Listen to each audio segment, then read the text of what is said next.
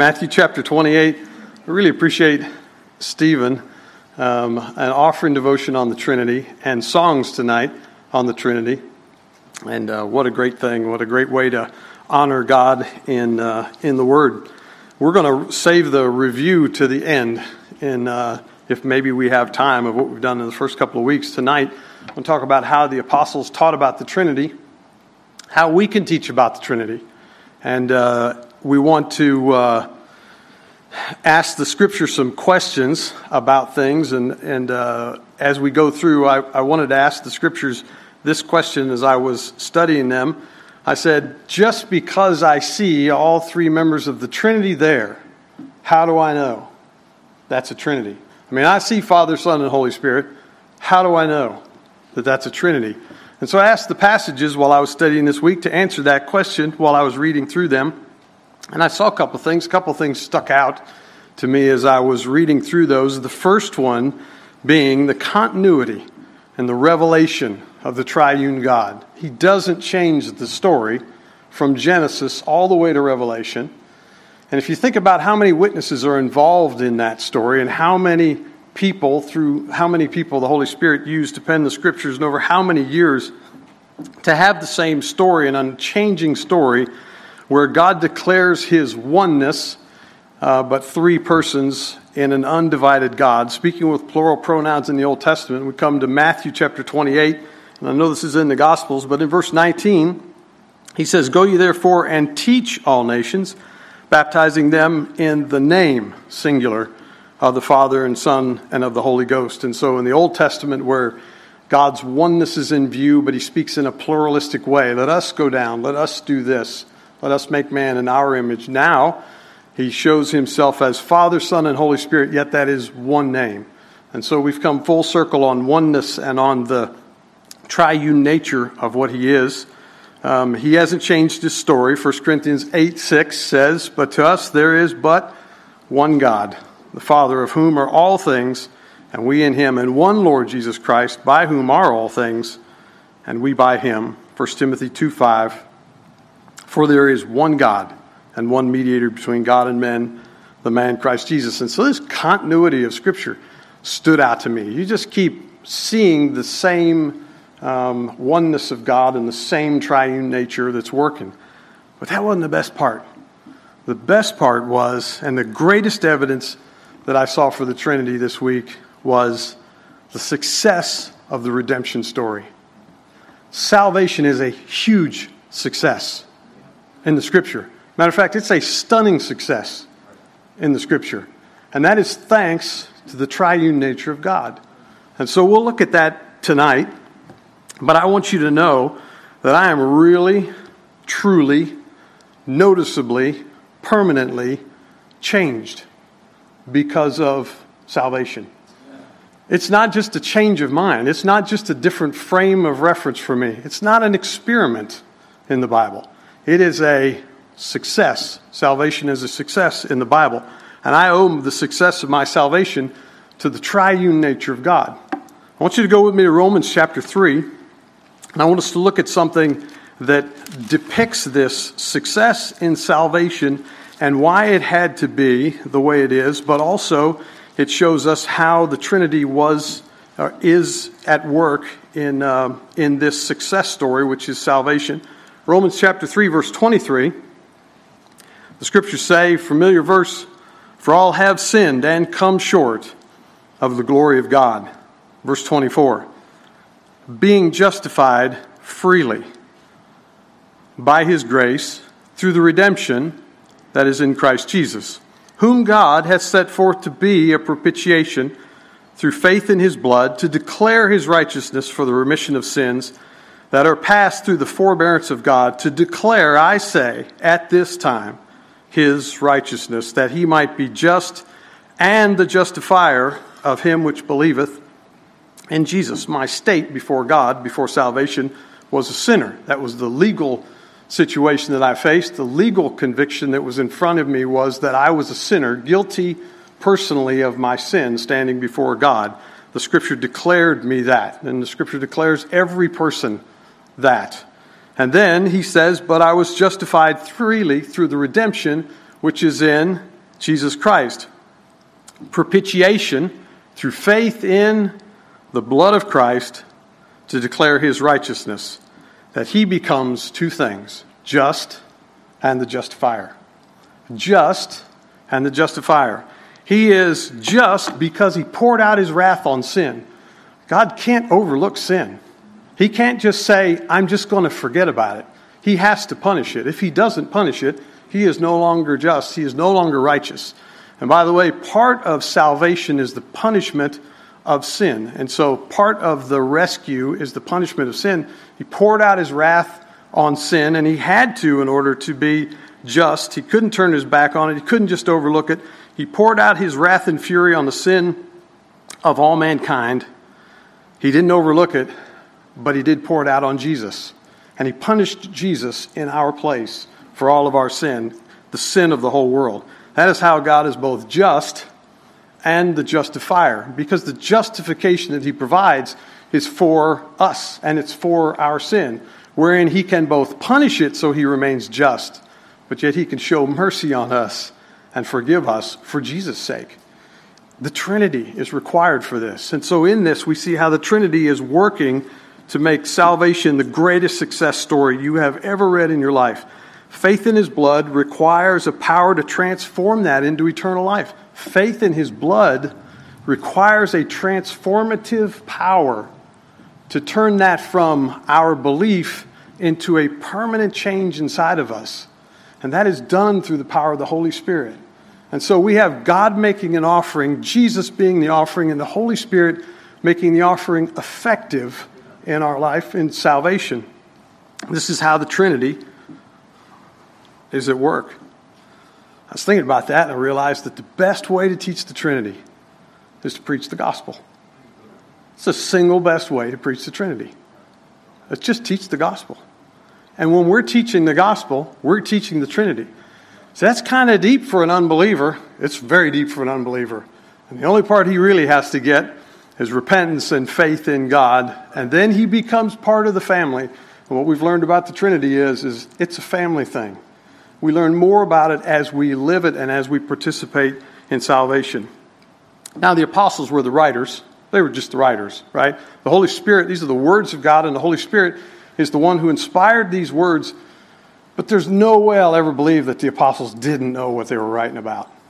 There's no way I'll ever believe that they didn't understand the words that were coming out, because God was using who they were as a part of the way to pen the scriptures down. And I think they were just in awe of how the Trinity works. You know how to tell when the Trinity's been at work? Something got transformed.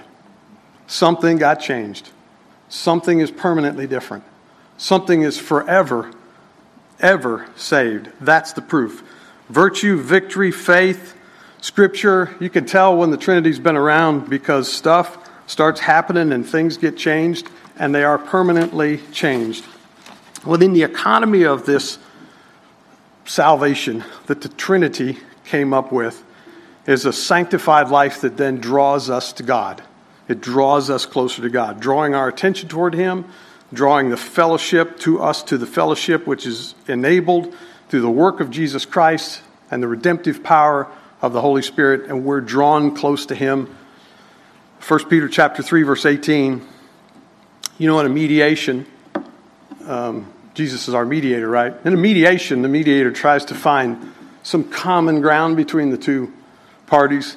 Well, that's not how this mediation works, because there's no common ground between us and God. 1 Peter chapter 3, verse 18 says, "For Christ hath once suffered for our sins, the just for the unjust." How about that? That He might bring us to God. And so we don't meet in the middle. Jesus brings us all the way to God through redemption. Salvation is a success. It's a success story that's greater than anything you've ever heard before. It's successful because in this, Jesus suffers for our guilt. God receives us in justification through new life, which we have through the Spirit of God. And so He remains just, but yet He's able to justify us. 2 Corinthians chapter 13, verse 14, Scripture says, "The grace of the Lord Jesus Christ, and the love of God, and the communion of the Holy Ghost be with you all. Amen. The Lord Jesus Christ, God incarnate, chosen to do a job only he could do. And why did he do it for us? Verse says grace, because of his grace. The love of God, the demonstration of love, greater than any love we've ever heard about, is the giving of his only Son, Jesus, and then the communion of the Holy Ghost, the thing that brings us together, the thing that sanctifies us, the person that sanctifies us and draws us closer to God. And everything that goes on in our life towards sanctification is to draw us into this fellowship, into this communion with the Holy Ghost. It's one Spirit that joins us literally to the literal body of Christ, where we die to our sins and we're resurrected again because of our union with him. And then we're also brought into the communion of the church, the communion of this body through the power of the Holy Spirit. Everything that they're doing, everything that the Trinity is doing, everything that God, the one God, is doing is drawing us closer to him. Within that communion, we're drawn by the Spirit through the Son to the Father. And so, how did the apostles teach the Trinity? Well, first of all, they acknowledged it wasn't easy. That's just not easy teaching the Trinity, right? And in the study of the Trinity, you just wish you'd find great big long passages that would explain it in detail. That is not the way God chose to reveal this. God chose to reveal it as we go along through the Scripture, because it takes spiritual growth to understand spiritual depth. And so as we spend time getting closer to God, he gives us more of an insight into himself. By the way, what do you think we're going to be doing in eternity? I'll tell you about that in just a second. They acknowledge the difficulty of explaining it. Turn with me to 1 Timothy chapter 3, verse 16. 1 Timothy chapter 3, verse 16. The Bible says, and without controversy. That means nobody will dispute you when you say, great is the mystery of godliness. You know, we have spent almost three nights together, and we really have just discovered this thing is pretty much a mystery that unfolds to us as we live our lives in Christ and get to know God better. We start to see these things, but without controversy, great is the mystery of godliness. Here it goes. Here's the explanation. God was manifest in the flesh. That's the incarnation. Justified in the Spirit, seen of angels, preached unto the Gentiles, believed on in the world, received up into glory. Think about that. Justified in the Spirit. God was justified in what he did. He was justified in the way he punished sin, and he was justified in the way he showed us grace and mercy. And none of those things put a mark on his righteousness or his justification. He was seen of angels. That's an interesting phrase, isn't it? Because angels have seen Jesus in both worlds, this one and the one we can't see into. And they're around when he's coming in the incarnation. And they're around when he's going in the crucifixion, resurrection, and ascension. And so they have seen into both worlds things that we can't see, preached unto the Gentiles, believed on in the world, and received up in the glory of the ascension again. God was justified in his mode of forgiveness because he punished sin. Right? What it means to be God will continue to be a bit of a mystery to us. But here's the great news. The great news is that it'll become clear to us as we live our life experiences for Christ, and then it will become exceeding clear to us in heaven as we study God and he reveals himself to us throughout eternity. You know, we have this tendency to look at things that we really like and that really are appealing to us, and we look at them, but after a while they lose their appeal in some way. Imagine looking at something that becomes more appealing every day for eternity. That's what it'll be like to admire the glory of God, because we know more about him and we glorify him better as we know more about him. Well, guess what happens in eternity with him? And so for eternity, every day that we go and we look at Jesus, he will look more glorious to us than he did the day before. And if you wonder if we're going to get bored in eternity, I think not. Our experience does not, and our experiences do not define God. The Scriptures explain our experiences to us. But to understand the Trinity means to be transformed by it. And there's just no other way around that. It means that we understand it from within its transformative power And so in salvation is where the Trinity becomes the clearest to us.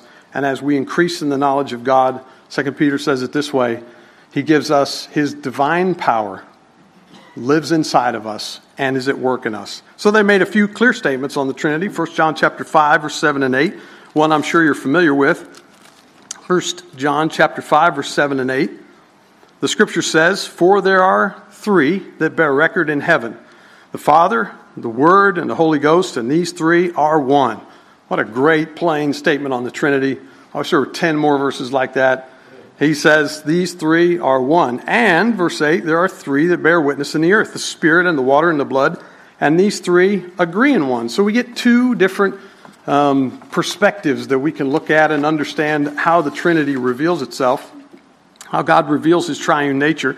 Three bearing record in heaven, right? So there's three that are bearing record in heaven. Those are the Father, the Word, and the Holy Ghost. Easy to see. We know the Word is another name for the name of Jesus. We met that.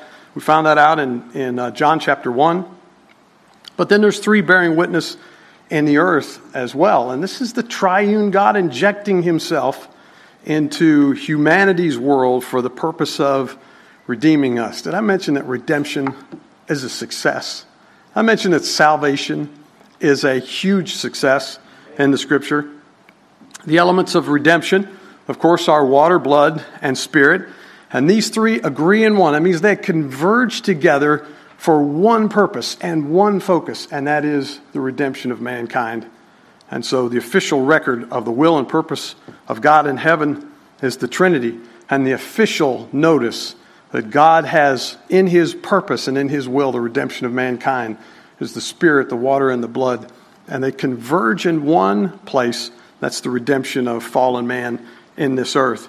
The greatest evidence of the Trinity, I believe, personal belief, is the success of redemption. It's unchangeable. You can't undo it. You can't turn it back. I mean, the power of transformation is so powerful that it is undoable in every way.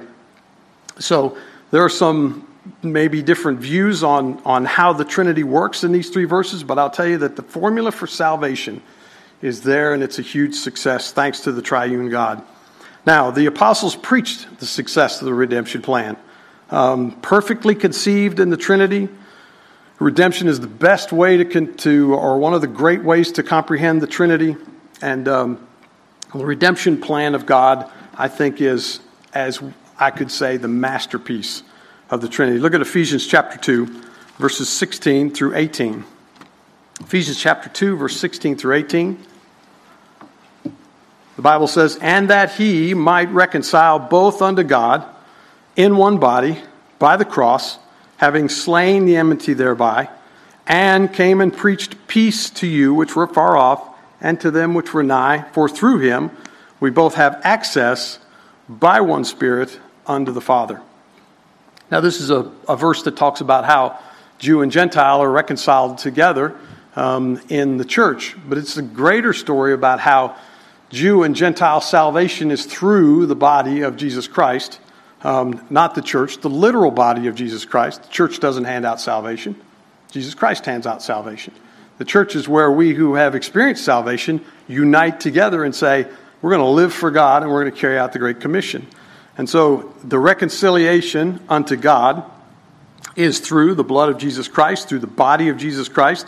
And through Jesus we have access by one Spirit to the Father. Access to the Father, to the throne of grace, right?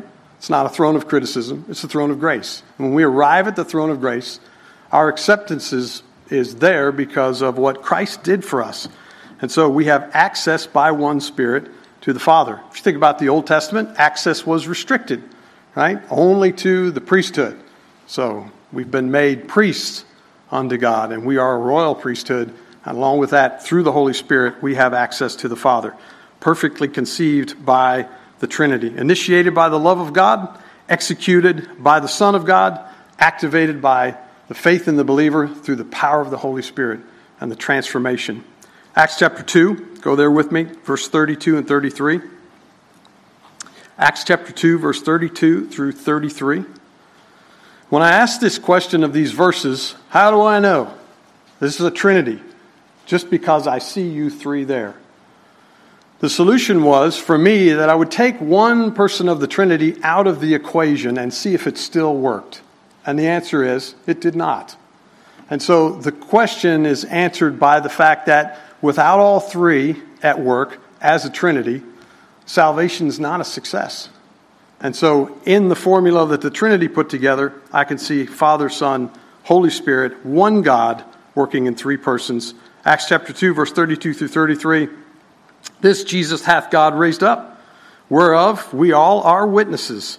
Therefore, being by the right hand of God exalted, and having received of the Father the promise of the Holy Spirit, he hath shed forth this, which you now see and hear.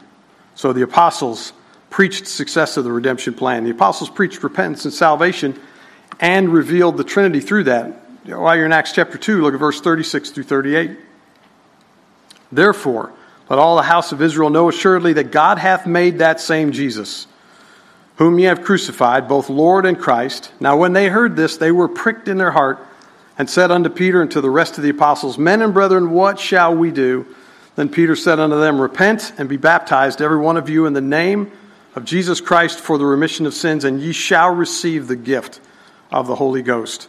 God made Jesus both Lord and Christ. He knew they didn't regard Jesus as the object of their affection, like he was the object of God's affection. Jesus, of course, is the object of the gospel. He's the object of God's affection. God announces that much from heaven when he says, This is my beloved Son in whom I'm well pleased. And the thing men are called on to evaluate and then decide to trust or reject is Jesus. I just really believe that if people ever meet the real Jesus of the Bible, they will fall in love with him. And that's our job. Introduce them to the real Jesus of the Bible. The decision that's made, though, is absolute. It's completely absolute.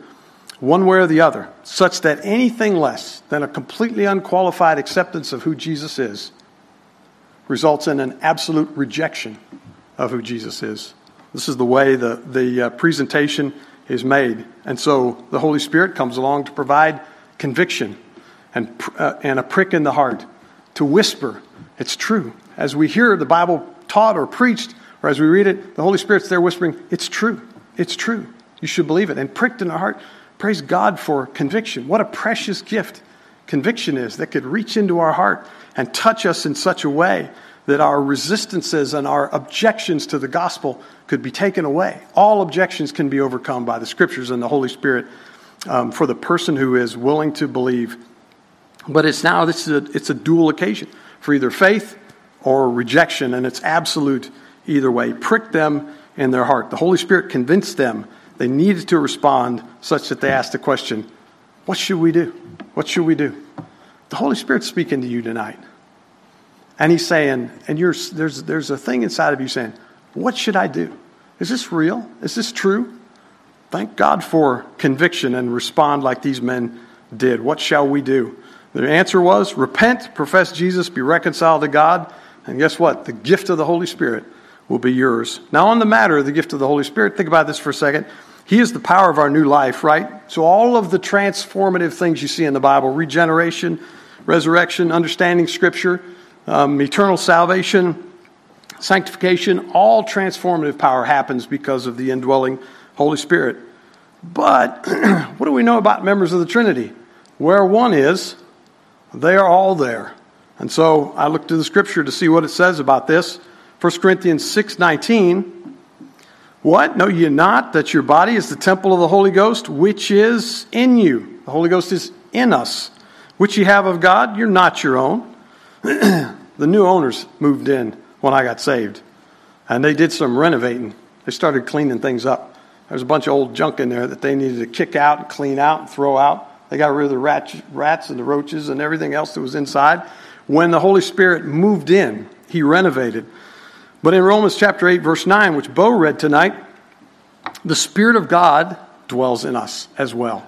And the Spirit of Christ, both from that verse, and the Spirit, Colossians 1:27, to whom God would make known what is the riches of the glory of this mystery among the Gentiles, which is Christ in you, the hope of glory. Well, that must be crowded in there, but it's not. The Father, Son, and Holy Spirit take up residence inside of us. With all the Trinity at work within us, We are to become like Jesus, the one in whom the Lord is well pleased. As a matter of fact, our life is hid. Our life is hidden in Christ now. God doesn't even see us. When he looks at us, he sees Christ when he's looking at somebody who's saved. 2 Corinthians chapter 3, verse 18. But we all with open face, beholding as in a glass the glory of the Lord, are changed into the same image from glory to glory, even as by the Spirit of the Lord. So teaching about the Holy Spirit, along with this, we need to remember something about what he does as far as how the Trinity works together. And that is that the Holy Spirit ratifies the work of the Father and the Son. That is, that he works together with the Father and the Son to ratify or make their work effectual inside of us. We've talked about how salvation works. We've talked about how the transformation works. But there is an action that happens with truth in the Scripture. Not all truth in the Scripture is just like fact, that this thing happened or this thing happened. There's a lot of truth in the Scripture that is formative truth. And formative truth, when I submit my life to it, the power of the Holy Spirit uses it to transform my life, to make me different in ways that I could never do with intellect or with morality or with some sort of plan to improve my life. I could never do that. It is transformation that happens through the power of the Holy Spirit, through our belief in the formative truths of the Scripture. And the Holy Spirit ratifies the work of the Father and the Son by making that transformation happen in us through his indwelling. The Holy Spirit gives full consent to the work of the Father and the Son by transforming the one who puts their faith in Christ. Titus chapter 3, verses 4 through 6, the Bible says, "But after that the kindness and love of God our Savior toward man appeared, not by works of righteousness which we have done, but according to his mercy he saved us by the washing of regeneration and the renewing of the Holy Ghost, which he shed on us abundantly through Jesus Christ our Savior." When I think about regeneration, I think about what happened to us in the Garden of Eden, and when God created us and our created self. We were in the image of God. He formed us out of the dust of an uncursed earth at that point. He breathed into our nostrils his spirit, and man became a living soul. And man at that point was in his innocency. And he chose to doubt the word of God, and because of that, he became a degenerate. He degenerated into sin.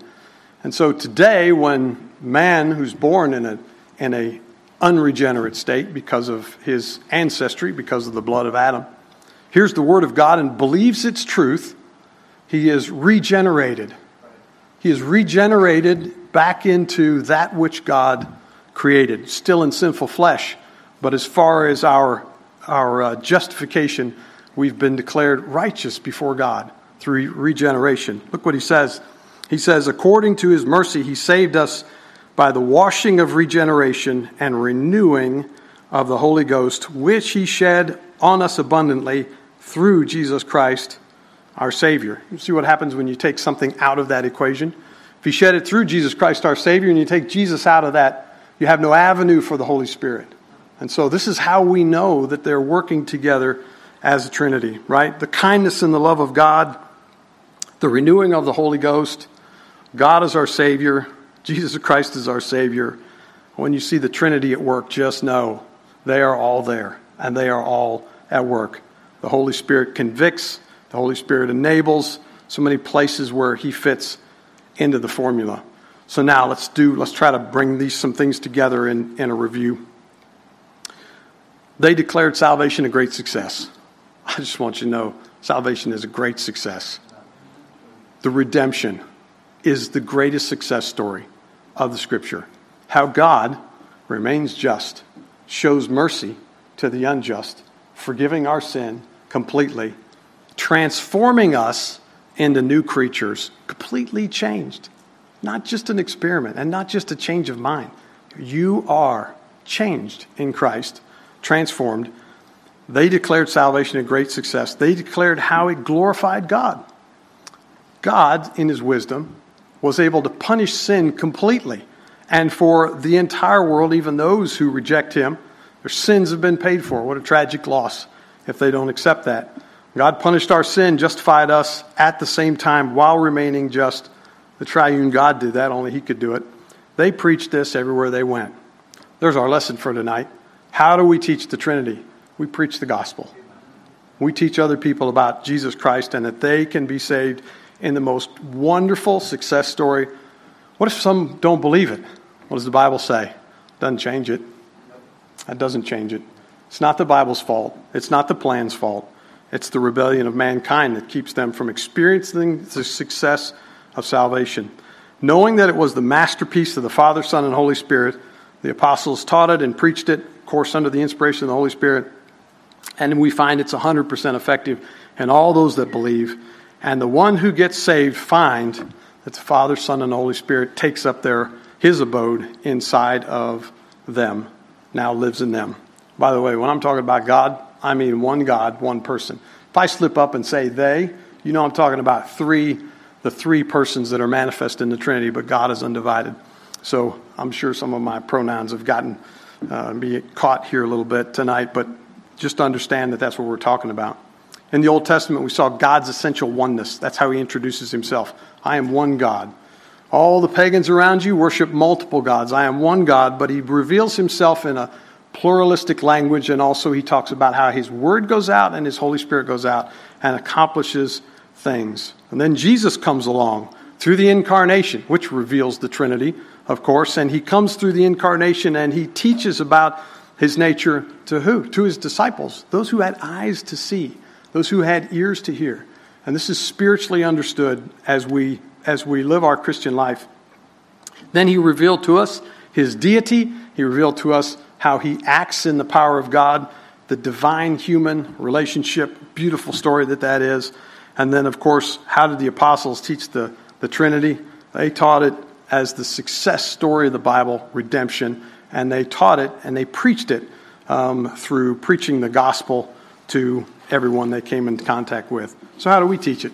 We preach the gospel. Preach the gospel to others. So what do we do in 3 weeks? Well, we determined that this is a mystery. And that it is only understood by those who accept Christ and in salvation can see what the Trinity is doing and how is it at work in their life. And so maybe there are some things in there that you can use, but let's teach the gospel to others. Let's pray together. Father, we love you. Lord, there is an anticipation of understanding this better all through eternity that sits in our hearts. And Lord, there is an admiration of the success of your redemption for us. Lord, we often talk about how it just defies logic that you would die in our place, the just for the unjust, the innocent for the guilty. And Lord, we know it's through your grace, but Father, it's the plan of your triune nature to save us. No other way this could be done. Father, help us to see you, not just in the scriptures, but help us to see you as you reveal yourself to us in our everyday walk. And help us to share the gospel with others so that your glory could be expanded across this earth and people would admire you as we do. For all that you are, we'll praise you in Jesus' name. Amen.